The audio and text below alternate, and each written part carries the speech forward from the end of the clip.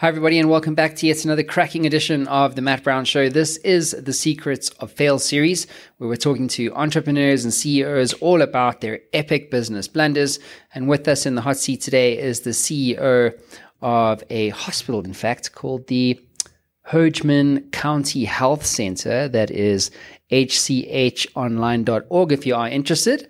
And so his name is none other than the man, the legend, David Paul. Welcome to the show, buddy. Yeah, thank you. Glad to be here. Awesome. Well, look, let's get into what you guys are up to there and the elevator pitch. So walk us through that. What are you guys up to?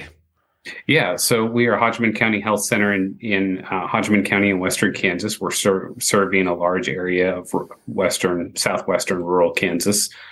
Currently, we have a rural health clinic that we see most of our patients through, and we're also looking to build another clinic before the end of the year. So what makes you guys different?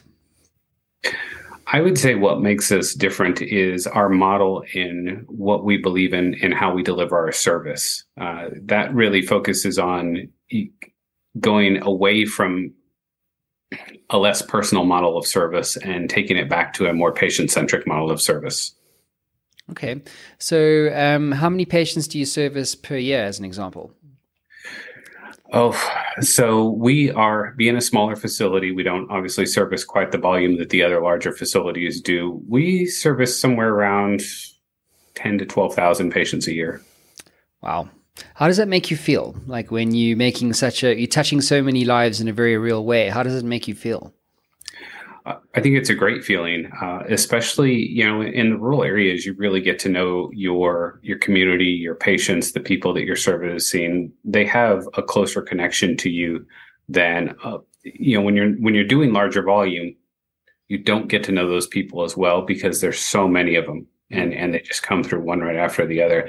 And here you're not just servicing patients, but you're taking care of your community. You're taking care of the people that are your neighbors, people that you see in the grocery store, people that, have land next to your land. It's a very tight knit group. It's a very fulfilling experience. I'm sure. I wish in another life I had the opportunity to get into healthcare. It was never an option for me, Yeah. But I know, as I was saying to you before we went live, I know a lot of CEOs, NASDAQ-listed companies, healthcare, innovators, startups, all trying to make a difference to humanity through healthcare. And I'm always inspired by, the likes of you. Thank you. Cool, Brad. Well, look, let's get into the meat and the potatoes of this episode. What is your epic story of fail for our audience around the world today? Right. So I think the story I'm going to bring to the table is one about hiring the wrong people. This is something that coming out of COVID at a time when the healthcare industry was really short on employees, short on staff, really hard to find good employees, and making the mistake of settling for an employee that was just not the right fit, hiring too soon rather than continuing to look for those right employees. That's come up a lot, weirdly enough, or I should say unsurprisingly. Yeah. How do you hire the right people? In fact, I had Erin Murray. She's the CEO of a company that literally puts, qualified talent or people into hospitals. This is a recruitment company.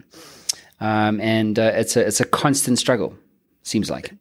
Yeah, it absolutely is. And you're 100% right. You touched on it when you said it's not just a struggle exclusive to healthcare. Ever since COVID, as I understand it, I think all industries are struggling for people.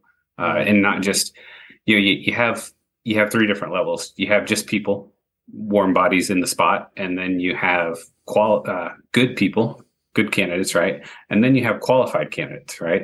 And so that third one, to find a good qualified candidate, it's rare. It's hard these days. You really have to be willing to wait out the time and search for that right candidate. Absolutely. So when you have found yourself in a situation where you've been hiring the wrong people, what has that whole experience taught you about building and growing a business? Because you guys aren't a small hospital. You're generating a significant amount of revenue, I should say. Right. So obviously you figured stuff out along the way, I'm sure. So what have you figured out? What lessons do you now take forward with you into the business? You know what? I think it certainly draws you together as a team when you've identified that you don't have the right person on the team, because what happens is the other members of the team have to pick up that slack, right? Mm-hmm. If you made the wrong hire, let's say 30, 60, 90 days into it, you identify, okay, this person's not carrying their weight. This is not the right team member that we thought they were in the interview. You have to have the backbone as a leader to not be afraid to part ways with that person, right? But this is tough because it also goes back to putting more stress on your team as a whole, as those directly underneath you, with your executive team, with your administrative team, with the managers, right? With the other employees that have to then pick up the slack for that work. Now the job's open again, right? And finding that right person that believes in what you're doing in healthcare, that buys in and is really willing to carry the flag for the hospital and represent us well. You know, that's a hard thing to do. These days, people, they kind of have a separation in their mind. They feel that, well, you hired me as an employee, but I'm going to go and do this on my free time. I'm going to post it all over social media, and you shouldn't be mad at me. Right? and that's just not true. I mean, you're a representative of the place that you work, even when you're not at work. That's just the way it is, right? It's just facts. Yeah, it's seemingly a problem that doesn't ever change. It's just the same. You know what I mean? Like, it just doesn't quite change. It's unbelievable. And then, of course, with AI coming along, I mean, you know, now what? Yeah. Represents a whole new paradigm of problems in this area. You know, it really does. And AI has been interesting because it's really making a very strong break into the healthcare field. And it has there's a few areas where it's really going to be helpful to us, where it's going to help us make some advances, some big efficiencies. So I'm welcoming it with open arms. Mm-hmm. So David, Paul, what is your advice to other CEOs or entrepreneurs listening to us, watching us right now, wherever they are in the world, about the importance of failing, you know, or failure in business success? Yeah, I'm going to kind of reiterate things that I've heard before, which is that just to not be afraid to fail. You know, so many of us feel as leaders that we have to be perfect, because when we do fail, we often take the brunt of it. We're kind of the face of you're the face of your company. You're the face of, you know, the brand, really, right? Mm-hmm.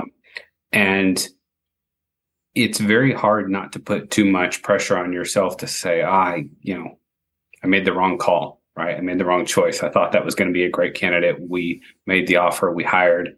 Turns out that was not the right person for the team. So maybe look at your hiring process, go back and refine it. Don't be too quick to hire and just get a warm body in the seat. And the biggest thing, you know, it's okay to acknowledge your mistakes. The biggest thing is correct them. Right. Don't turn a 30-day problem into a 9-month problem because you didn't have the backbone to correct it. Mm-hmm. That's my best advice for that. Mm-hmm.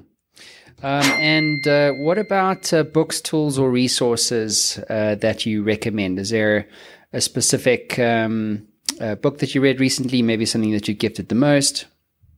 Oh, yeah. Gosh, there's one that I am actually getting ready to start reading, and let me see here. I will have to think of it. I have it back at home, and I didn't think about that question. Don't worry about it. Yeah. I'm the same, buddy. Like, ask me what I read last week. I can't tell you. I can't even tell you what's on my side table. Yeah.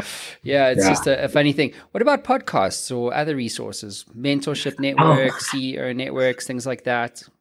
Yeah. You know, I love podcasts on leadership. I believe it or not, I try and follow a lot of podcasts around self-discipline, around, leadership, or around a lot of things, some in business.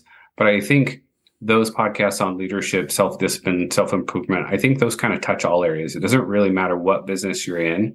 You can grow your business as long as you're becoming a good leader, right? It's kind of industry agnostic, really. Mm-hmm. Yeah, I would agree 100%. I think podcasts are like the most underrated tool for learning, really. Even YouTube, quite frankly. I mean, I would say YouTube pretty much exists just to learn stuff. Yeah. You know. Yeah, it's a fantastic tool. And even in small bites, you know, it's don't underestimate the opportunities that are out there to learn. In the old days, you had to read, whether it was a newspaper, a magazine, a go to the library and check out a book, right? Buy a book, something like that. And these days, if you have 5 minutes to get in a download of information, that's great. Take every opportunity you can to improve yourself. Yeah. Never let your education get in the way of your learning, apparently. That's right. Yeah. Well, David Paul, thank you so much for being on the show. It does conclude your time in the hot seat. I love that you're in healthcare. I love that you built something of value, that you make a difference to 12,000 people every year. I think that's a legacy thing for me. And a lot of us don't have that. So congratulations. Thank you. Thank you for having me on, Matt. Anytime. Everybody else, we'll see you again soon. Ciao for now.